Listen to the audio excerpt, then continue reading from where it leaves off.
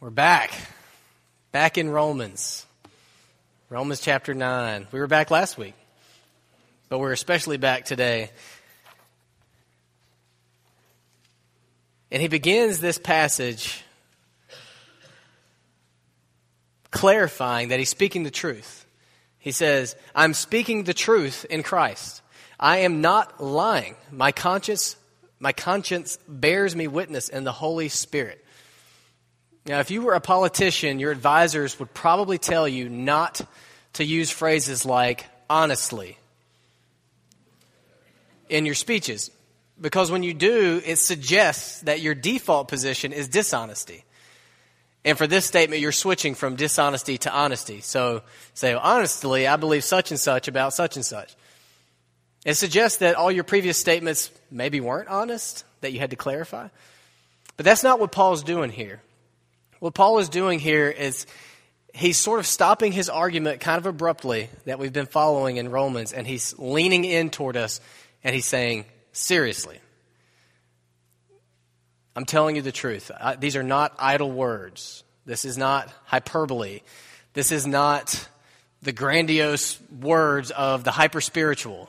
You've been around some people that are hyper-spiritual, and everything they says is so lofty, you begin to think, it almost doesn't even seem real anymore. Paul does not want what he's about to say to be discarded because it's extreme. So he says, I'm speaking the truth in Christ. I am not lying. My conscience bears me witness in the Holy Spirit. In verse 2, that I have great sorrow and unceasing anguish in my heart. For I could wish that I myself were accursed and cut off from Christ for the sake of my brothers, my kinsmen according to the flesh. Now, just to catch up, who he's talking about, his brothers, his kinsmen according to the flesh, is Israel, is the Jewish people, as he goes on to explain in the rest of these couple of verses. So since it's been a while since we've really dug into Romans, we'll just refresh our memories of what this letter is about. It's written by Paul, who wrote the majority of the books in the New Testament. The Paul that used to kill Christians and be part of the crowd that would torture them. And he held the jackets of everybody when they stoned Stephen, the first Christian martyr that we have on record. So God saved him dramatically. Now, Paul was a very devout and prominent Jew, part of Israel, when he became a Christian, when he believed that Jesus was the Jewish Messiah that they had been waiting for. And so God used Paul to bring the gospel to the Gentiles. The Gentiles is everybody else. So you have Israel, God's special chosen people throughout history. And you can go back into Genesis and see the beginnings of Israel, God's set-aside, holy, chosen race of people. So you're either in Israel, Jewish, or you're Gentile. You're everybody else. So through Paul, God took this gospel of the Jewish Messiah to the Gentiles and said, he's our hope, all of us, Jew or Gentile. Now that's important to know because the Roman church was a mixture of both, Jewish Christians, Gentile Christians. It was a mixture of the ones who had all the traditions, all the laws, all the feasts, all the regular lifestyle of being God's people. They believed in Christ. They entered into Christianity with that mindset. They were mixed in the Roman church with the Gentiles, those who had probably been worshiping pagan gods. Much of that worship may have included, temple prostitutes and just all kinds of crazy things. They come to Christ from that mindset. And then God likes to mix them all together. And so that's what we have in the Roman church. So early on in the book of Romans, we studied and realized that one of Paul's deep motivations for writing this letter was to try to bring unity from all this diversity. Because there is a diversity among the church, capital C church, the Christians across the world. There's a huge diversity. We may not always see it in here. I pray that we will start to see more. But some of our world travelers will tell you being among Christians and fellowshipping doesn't look the same in a remote tribe in Africa as it does here. But we can all be united. So does anybody remember, I'm not actually asking you to answer me. I'm just coming off of Sunday school, so I'm still in the Sunday school teacher mode. But rhetorically, do you remember the tool that Paul uses to bring unity from all this diversity, all these different kinds of people? It's the gospel. And all of Romans is really an extended meditation on the gospel, the good news. The fact that Jewish or Gentile, we're in big trouble because of our sin. We're disconnected from a holy God because of our sin. And God came to us to take care of that problem in the person of Jesus Christ. So in Jesus we have forgiveness and we have cleansing. We have changed, renewed hearts. And we're reconciled to God. And then we can be reconciled to ourselves and our families. And it's our one singular hope is Jesus Christ. And that's what unites these people. That's what will unite us as a church as well. So that catches you up basically to where we're at here in Romans 9. And Paul, he just got done talking about how loving God is, how nothing can separate us from God's love. And he breaks that train of thought. And he leans in and he says, but I would give my salvation away if it meant that my brothers, the Jews who did not believe that Jesus was the Messiah, if they could just believe. Now, it's important to hear his tone of voice here before we move into chapter 9. Raise your hand if you're somewhat familiar with chapter 9 and how controversial it is. Okay, a couple people. It's pretty controversial. It's a tough chapter of Scripture. My friend Justin Nash, who came and shared with us at Revival, we were riding, we'd gone to lunch or something, and it was way back in Romans when we were about to study chapter 2. And chapter 2 is tough. It has some tough things to say about some, socially hot-button issues like sexuality.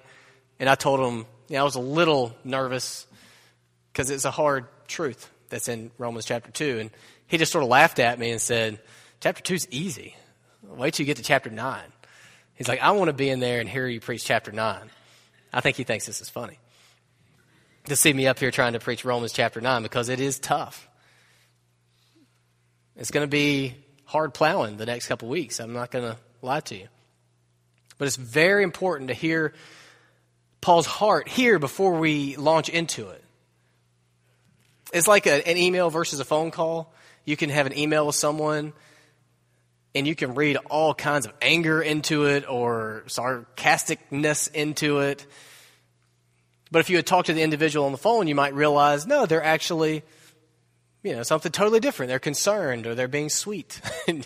It's very easy to get the wrong impression when you're just looking at ink on a page.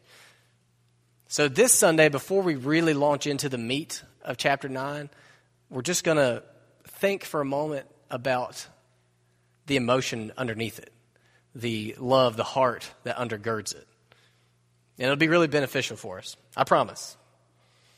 So, what is the emotion that you would hear in Paul's voice if you're actually speaking with him as he begins this really 3 chapters of doctrine and theology? Well, you see it in verse 2. I have great sorrow and unceasing anguish in my heart. He has sorrow. He has anguish. He has grief. It's heavy. It's great. It's unceasing. It's unremitting. It weighs him down often.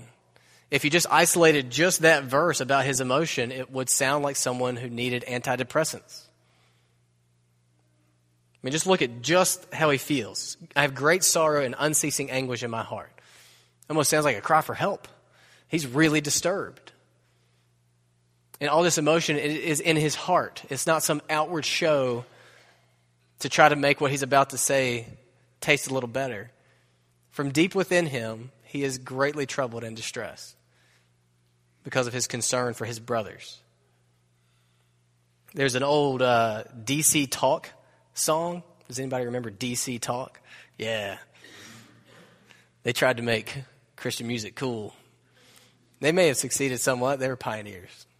But they had a song, I don't remember the title, but it was probably something like Red Letters. It was, and the main message of the song is there's love in the red letters. You remember that one? Maybe not? Okay. It's true. Okay, good. Thanks, Tim. There's love in the red letters, and it's really a very beautiful song. That's one of my favorite songs of theirs. But there's also love in the black letters. The red letters are in certain Bibles. They'll print Jesus' quotations in red. But there's love in the black letters too. There's love in Paul's writings too. There's love in Romans chapter 9. Deep, deep, passionate love in Romans chapter 9. Some of you are like reading ahead wondering, what's he talking? Why is he make such a big deal about it? You'll find out. So I really just have 3 very simple observations before next week we really start to roll up our sleeves and dig in. Okay, the first one is this. Doctrine and devotion, meaning devotion to people, they're both essential. Doctrine and devotion are both essential. They're like 2 wheels on a bike. You need both of them if you're going to get anywhere. Some of you, well, many people, and maybe you're one of them, in your mind, you see 2 different camps within Christianity. You see the serious-minded Bible guys, the ones who read a lot of books, write book reviews, go to seminary, they're always studying, they like to argue, they like to discuss, they're serious-minded Bible guys. And then there's serious-hearted people guys. They volunteer, they care about social justice, they cry, they hug, and they're 2 separate groups. And often there are. But if you're one or the other, there's a serious problem. Because what the gospel does is it develops both. Serious-minded Bibleness and serious-hearted peopleness. They're one and the same. They're interlocked. They're interwoven. So I'm curious for your own sake. Again, you don't have to answer out loud. You can shoot me a signal or something. Do you lean one direction much more heavily than the others? Are you one of the people that leans really heavy on Bible and doctrine and truth? You'll talk about it all day long. You're not probably going to go volunteering or petting a puppy. That has nothing to do with loving people. But you know what I mean. You're a serious-minded Bible person. Or are you on the other scale? I don't really care about getting into all these deep theological discussions. You know, there's people who are hurting. Let's just go love people. Let's just go hug people and give them a sack lunch. We don't need all this stuff. Do you lean heavily toward one or the other, forsaking the opposite? It's something to consider. I heard a conversation recently between 2 megachurch pastors, one of which might appear to be more in this camp, the people camp, one of which might appear on the outside to be more in the just doctrine camp. And so it was at a conference where they televised or filmed their discussions, and they were discussing it, and they were basically arguing about it. And, you know, guy right here says, I've heard you on tape telling your congregation, if you want theology, go somewhere else, because we baptized 1,000 people last year, and that's what we're about. And so the guy over here was like, I can't even understand that. What are you baptizing them into? What are you teaching them? What will they do after their baptism? Will you teach them? Will they grow? And the guy over here is like, yeah, but we don't want to get all hung up on doctrine. And you understand the debate. Yeah, by the end, I think they both realized that they both cared about grace and truth. They both cared about truth and people. That's how we have to be. The Bible's about grace and truth. So as we get into Romans 9, just know now before the outset that as all this doctrine is flowing through his pen, deep love is bursting out of his heart. And they're flowing at us at the same time. Okay, so that's my first observation. Doctrine and devotion are both essential.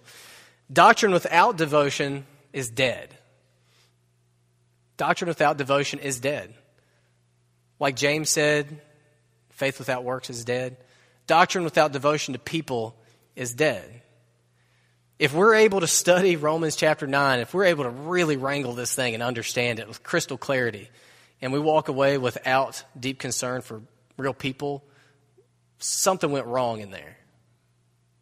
If we're able to come and hear sermons weekly, listen to them by podcast in our car, on the radio, have our quiet time every morning, and there isn't swelling up within us deep, passionate, real love and concern for people, something's going wrong.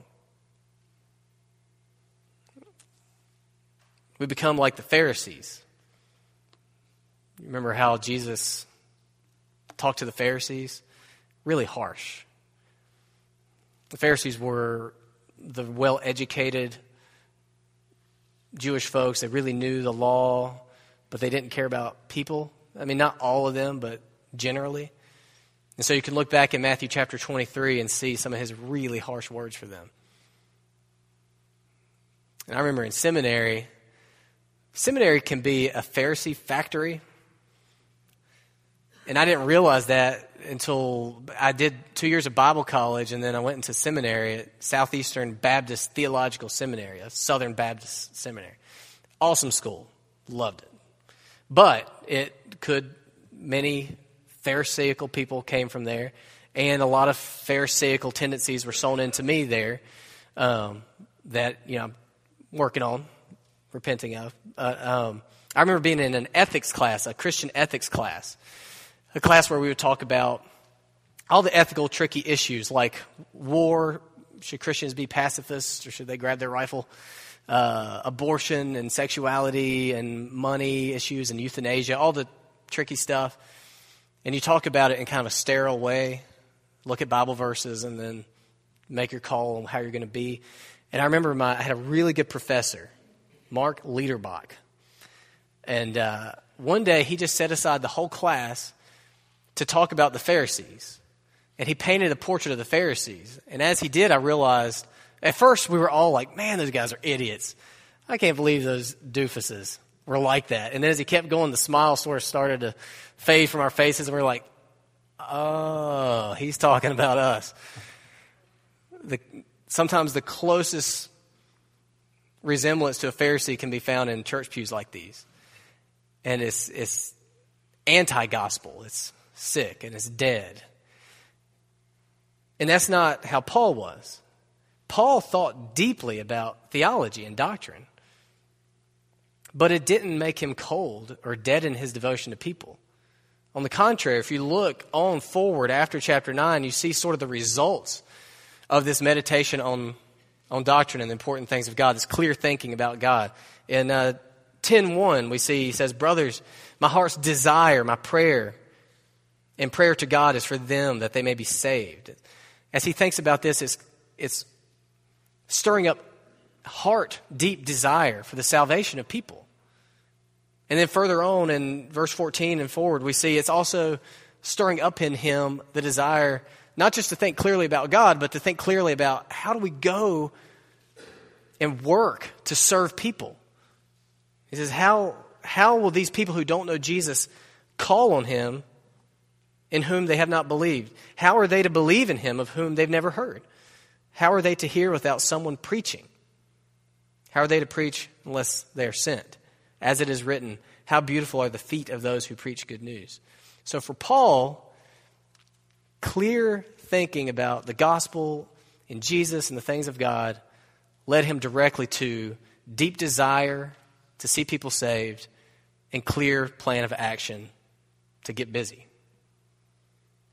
So we can't, as we launch into some pretty intellectual stuff in the coming weeks, we can't sit here and get puffed up on, wow, I understand things more deeply. If it doesn't lead us out to people, then we're doing something wrong.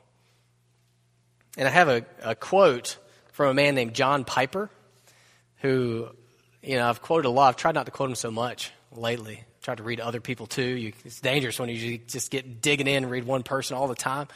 But I heard a sermon that he preached out of Romans 9, and he shared something personal about himself that really caught my ear, and I thought I'd share it with you. I mean, Romans 9 can be one of the most sterile passages in the Bible. It's difficult, but it completely blew his life apart. So I just want to read to you his experience of the chapter we're about to read.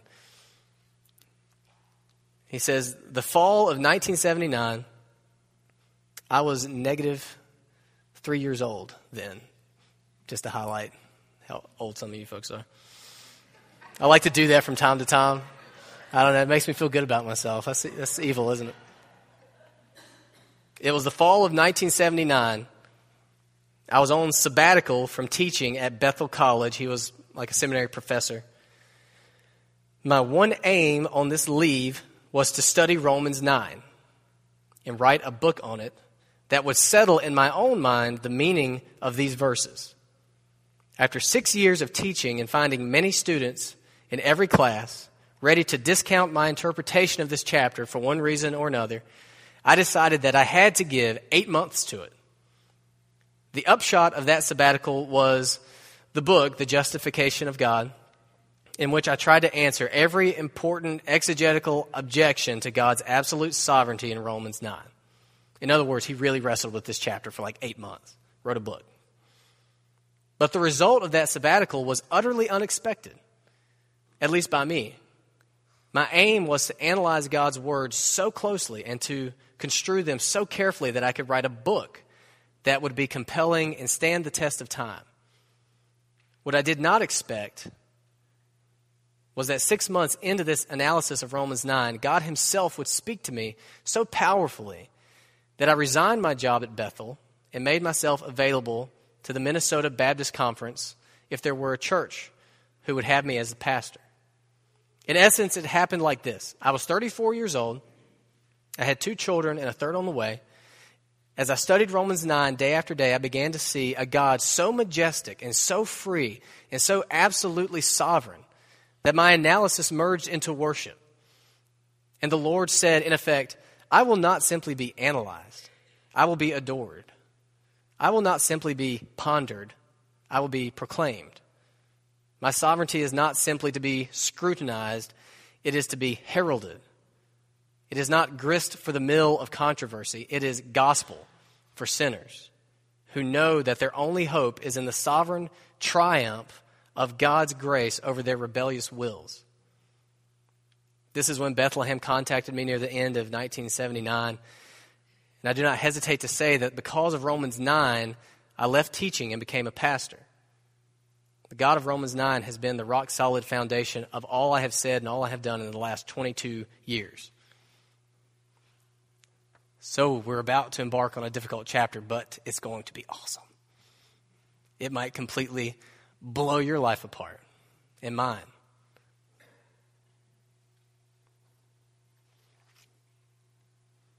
Last observation. So devotion to people and doctrine are both essential. Doctrine without devotion is dead, but devotion to people without doctrine is dead too. Devotion to people without doctrine is like a kite without a string. What starts off as compassion flutters away and lands in a pile of silliness.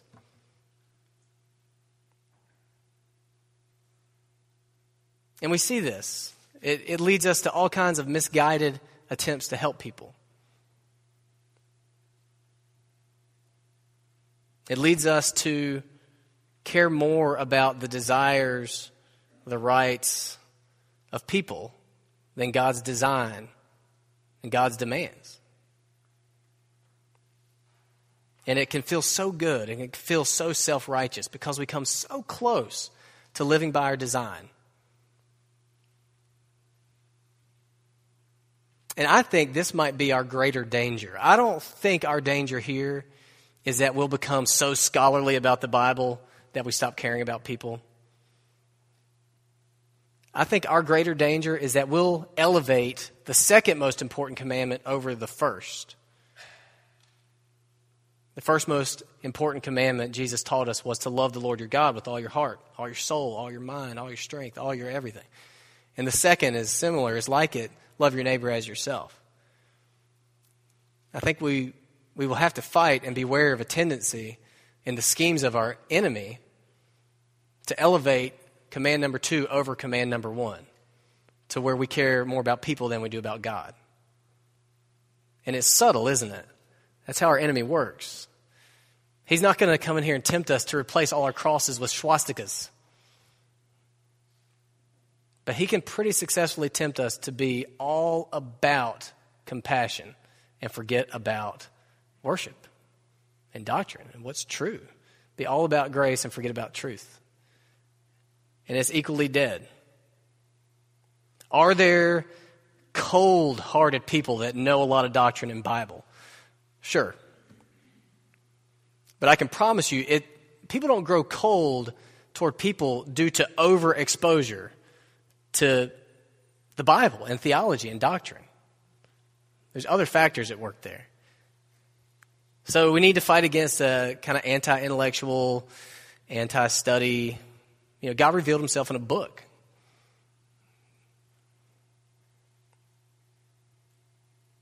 So we need, for every one trip out to serve someone, every one trip out to crisis assistance to volunteer, we need 10 trips into here. So that we know that we really are helping. So that our passion really is worship and not just self-promotion. So that we really are able to love our spouses, our children, our friends, and we're not just using them to fill a void. It's hard to preach a sermon like this because I feel like, oh man, I know people are struggling with specific things.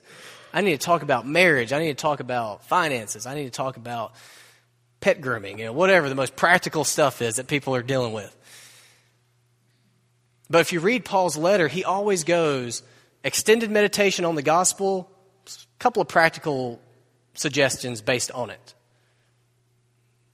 Romans, it's been the first half, extended meditation on the gospel, 3 chapters of really difficult meditation on the gospel, and then the rest of the book is practical outworking based on it.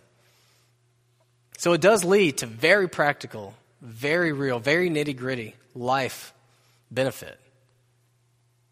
So, Romans 9 through 11. It's going to be fun. Are y'all excited? I don't believe you. I was not convincing. It's going to stretch us, and it's going to challenge us, and it's going to be really good. And I will make a pledge to you. I will do my very best, and I will work as hard as I can to make God's word plain and clear. I will not put energy into affectation.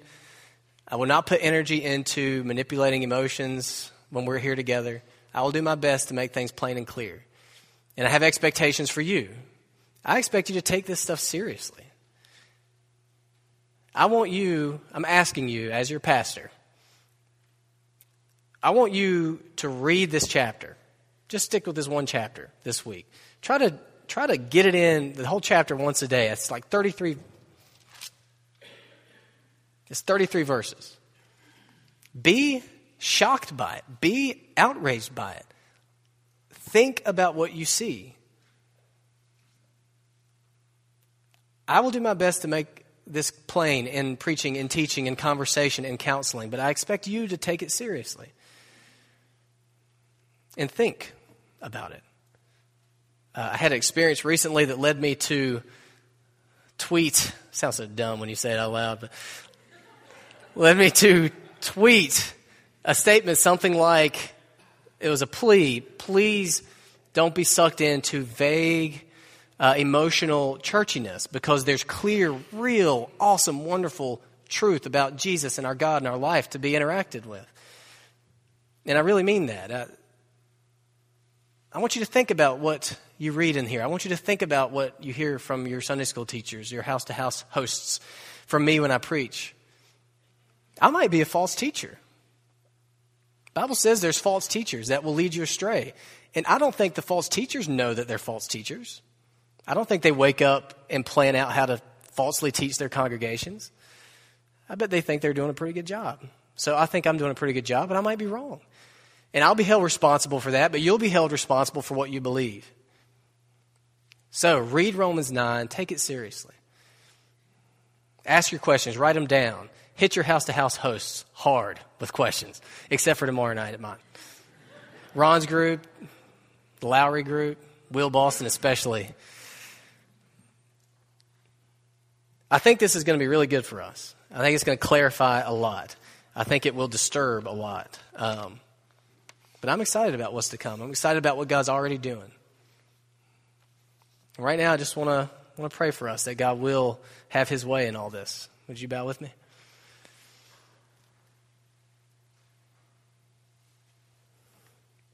Father, thank you that you chose to reveal yourself to us at all.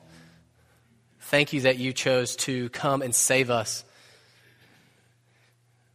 those who would believe and give their lives to and follow Jesus Christ. And I pray that as we work earnestly and as best we can to read your word and be submissive to it and understand it, I pray that you would just bless this effort, feeble as it might be.